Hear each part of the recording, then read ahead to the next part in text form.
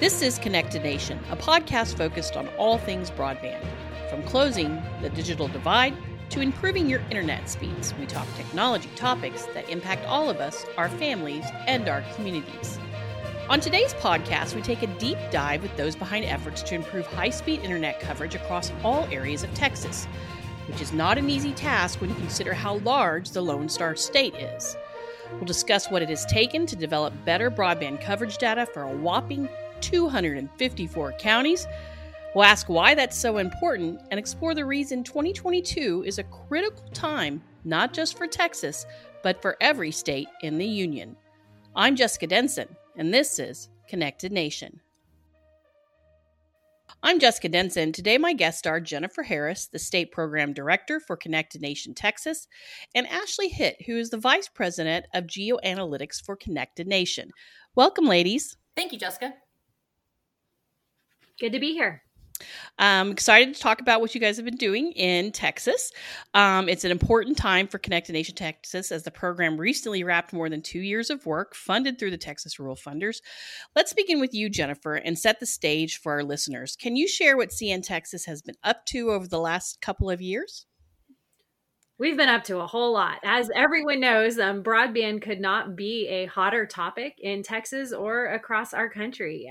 So we have been doing absolutely everything we can to focus on both getting better data for the state of Texas, to work directly with communities so that they really understand both what they have, what they don't have, but really what the demand is for broadband in their communities, and just generally talking about broadband all that we can to get more people excited about the topic, and so that they're learning and informed of really what they can do to help. And you really took a four-pronged approach. As I mentioned, this is part of a 2-year project. We're kind of coming to the end of that. Can you really talk about what approach you took in Texas? So with collecting data, which broadband data hadn't been collected at the state level in Texas in a handful of years. So with collecting and analyzing that broadband data, you're exactly right. There was a four-pronged approach, and it started with working directly with broadband providers so that we can accurately collect data and then map their existing broadband service areas. And that includes just having those personal relationships with broadband providers that we can share data back and forth. And if something looks funny, we're there to say, hey, is this right? Or if something looks funny to them, they can say, hey, is this right? And really just talking through that data to make sure it's as accurate as possible. With this data, we were able to equip decision makers so that they could really make smart decisions, whether that was at the community level, the regional level, or really looking at making some state level policy choices over the past few years. It's been wonderful to have this data available. We've also been educating the public about what broadband availability looks like across the state of Texas, and really why broadband is important to have, whether that's for remote work, whether that's for remote education, whether that's for telehealth, or all of the other wonderful things that technology, allows us to do on a daily basis. And then we've also been able to use data to back up strategies and best practices to really facilitate broadband access to all Texans across the state. And this is these latest maps that just came out in the last couple of weeks. This is the 5th and final scheduled update for the county by county data on internet speeds and coverage across the state. Share a little bit about what you've been learning from these each time that we've updated these maps, and why that's so important to keep going back and improving upon them. Well, I think we all know that the data is a snapshot in time and can always be better. But things change too. We're seeing obviously investments everywhere across the state and everywhere across the country in infrastructure. So that increase in infrastructure is something that we have to collect as new broadband availability appears for homes across Texas. But then also just refining and learning better, looking, like I said, if something looks weird, going in and actually investigating why that looked weird and uncovering whether something may have been overstated or something understated in that data set when it comes to broadband availability. And so, really thinking about that, we've been able to improve upon this data set every 6 months for the last 2.5 years. Which, honestly, I hope that broadband mapping continues in Texas and we're able to continue to improve upon this data set, because you really need a longer piece of time to really show trends like we'd really want to be able to show as far as connectivity. But what we have seen is that there is a consistent problem, specifically in rural Texas, even where minimum connectivity at a 25.3 megabit per second speed exists. As soon as we get into higher speeds, that 100 by 10 megabit per second connectivity, it does rapidly fall off in many of our rural communities across Texas. And we've seen that hold true even as 25.3 connectivity may have improved a little bit in the state. That faster connectivity is still a significant problem in many of our rural communities. And Ashley, let's turn to you for a moment. As the head of geoanalytics, you really had to handle this data. And let me frame just how much data that is. First, 254 counties with 4 maps for each county. And if you're doing the math, which I did it, let's hope I did it right, that's about 1,016 maps plus an interactive version. How do you even begin to break down that amount of data and tackle it? Sure. So we do broadband mapping with a 4-pronged approach to be able to publish more accurate, detailed, and usable data on broadband access. And like Jennifer said, that really goes to help equip people with the information they need to figure out where the gaps are and how to best fill them. So the first task is conducting independent research, where we are searching available information in the public domain, in state and federal databases, licensing, etc., to try and establish a baseline, who all the providers are, and begin into step 2, which is establishing those relationships that Jennifer was talking about with the broadband providers to specifically obtain data and information on their networks to map and better reflect where service is available at a much more granular level than what is currently provided to the FCC. So people may be familiar with the census block data that is at the FCC, and unfortunately, it is overstated inherently in just how telecom networks are mapped against those boundaries, and telecom networks are completely independent of those boundaries. And so we like to get way more detailed in terms of where those services are actually available. The third task is conducting field validation, where our telecom engineers are collecting data on assets and infrastructure to identify where the maps are correct, and then more importantly, where the data need refinement and correction. And then the fourth item is to collect resident feedback on the maps and data. So having local residents let us know where there are discrepancies and where they don't have service really allows us to have another layer of information to analyze and refine the broadband coverage maps.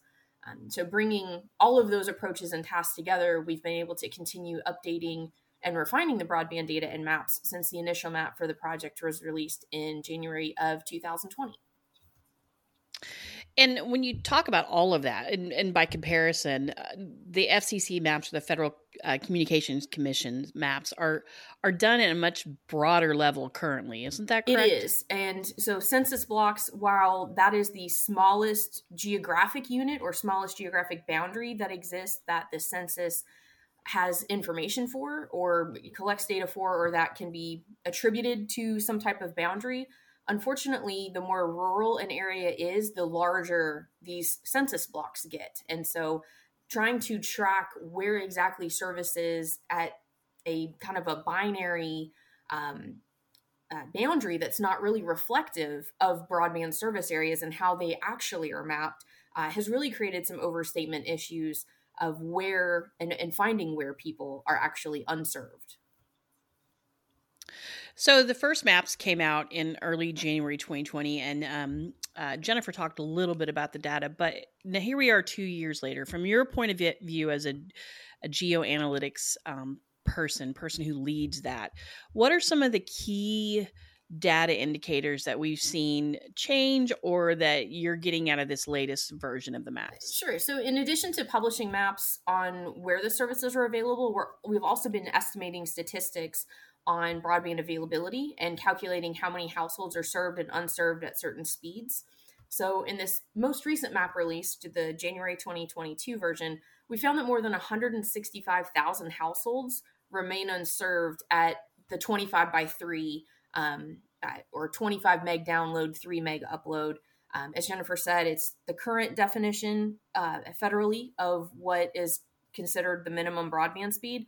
But even that speed is not good enough in most cases to access critical services and share the available bandwidth within a household.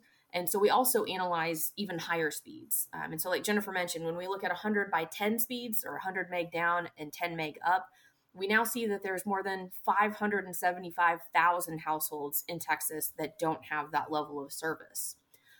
And then there's that huge divide that exists between urban and rural parts of the state. And we see that rural availability decreases from about 95% at that minimum 25 by 3 speed to just over 82% at 100 by 10 speeds.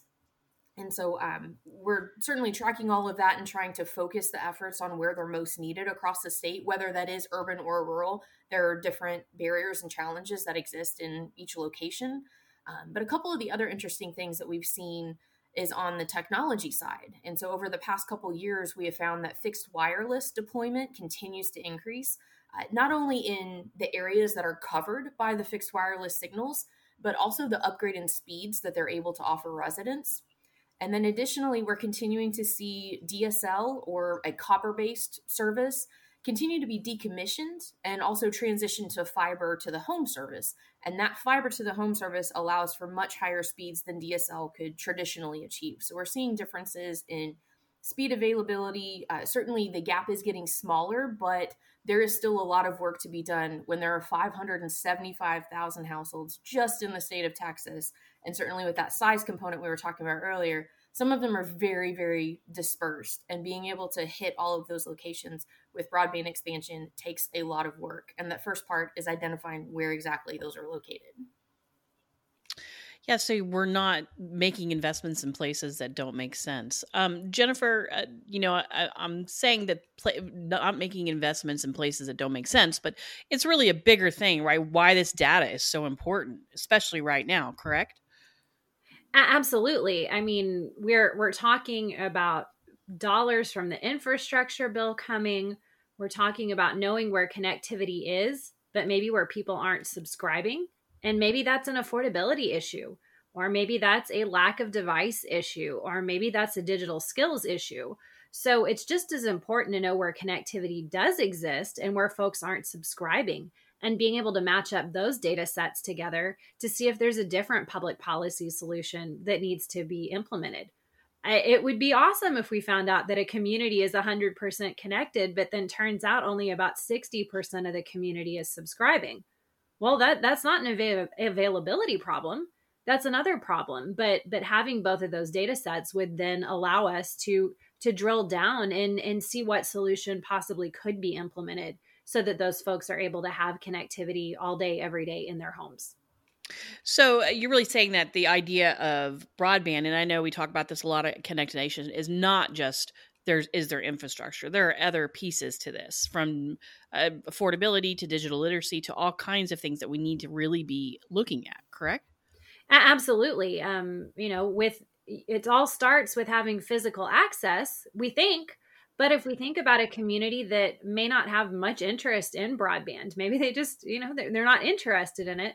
Well, if a community is not interested, then what is the incentive to then build infrastructure? So, we think about it starting, well, there's got to be infrastructure first, and then people subscribe, and then people use broadband. But we have to think about it from the other perspective too, that we want to make sure that students coming up through public education have the digital skills that would then encourage them to be curious about signing up for broadband, that enables them to potentially work from home or even apply for a job from home.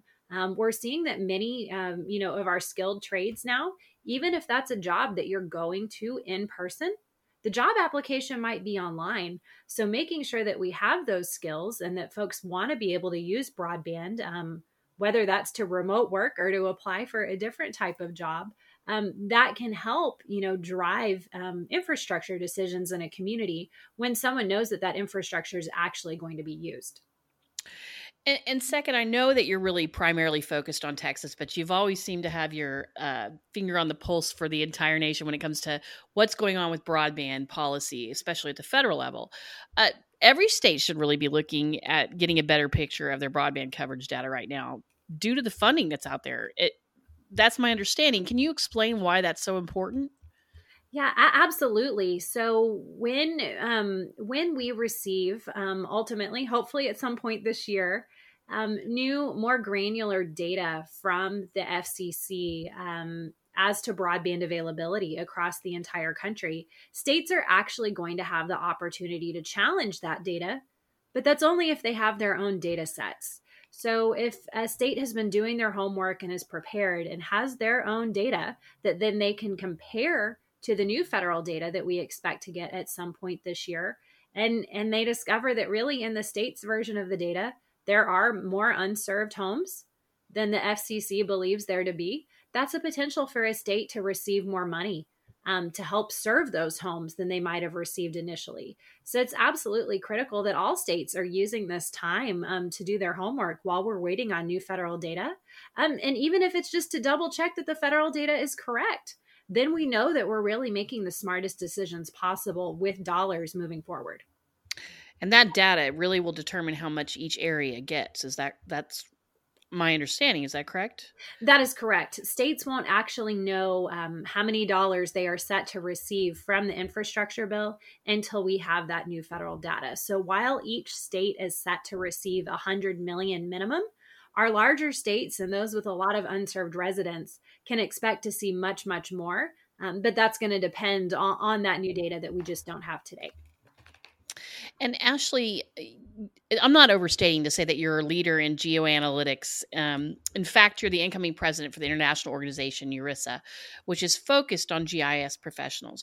Given your experience in this field, I thought it might be interesting to share a little bit more about what GIS and geoanalytics is for those out in our audience who may not know or understand it, and why it's so critical that you apply that to this data. Sure. So GIS stands for Geographic Information Systems, and it's the combination of the technology, data, and visualization to better understand location-based information. We use it daily at Connected Nation to process and analyze broadband data, and then also to create interactive applications so all kinds of stakeholders can understand where the areas are to focus on for the broadband expansion, knowing where those gaps truly exist, knowing those locations, knowing those people, and really being able to turn those anecdotes and those stories about where there are gaps in service to real life location data that can then be used to make a difference. And, I understand your team has a lot of expertise in broadband, especially data analysis and geoanalytics, if you will. But what are some pitfalls that state leaders, local leaders should really avoid if they were looking at any company or any nonprofit that's working in this? So there's not a one-size-fits-all solution for every state and community. So as we started to mention earlier, Connected Nation, we really have a more holistic approach to expanding broadband access, adoption, and use. So while the broadband maps certainly inform the access component, if there aren't people adopting the service because of various challenges like Jennifer was mentioning, and then they aren't using it because they don't know how to access those critical services, then we haven't done our job. So being able to look at it very holistically in terms of access, adoption, and use really plays an important role. And then it's also important to leverage different policy knowledge. There are so many different state and federal programs and funding opportunities, in addition to all the various community and state statutes, legislative actions, all of which can impact what can and can't be done, or the requirements for how to be eligible for funding or apply for a program. It can be really overwhelming to make sure that all of those components are considered. And so being able to really bring everything together as a holistic approach, not just for broadband access, adoption, and use, but how do I put that together? How do I identify the unserved areas? How do I apply for funding? How do I get funding to the right areas? Being able to really put that all together has been really important for the work that we've done in communities across the country. And Jennifer, coming back to you just for a moment in Texas, it's important to point out that the effort that you've been working on with the Rural Texas Funders, it was not just the data. You've also been working directly with communities. Is that correct? Absolutely. I mean, we could not be more appreciative of our partnership and the constant collaboration and support from the Texas Rural Funders over these past 2.5 years. Of course, you know, the work that has impacted every resident of Texas has been the broadband data analysis and mapping. But work that has affected many, many rural communities, dozens and dozens of rural communities, has been community level technology action planning.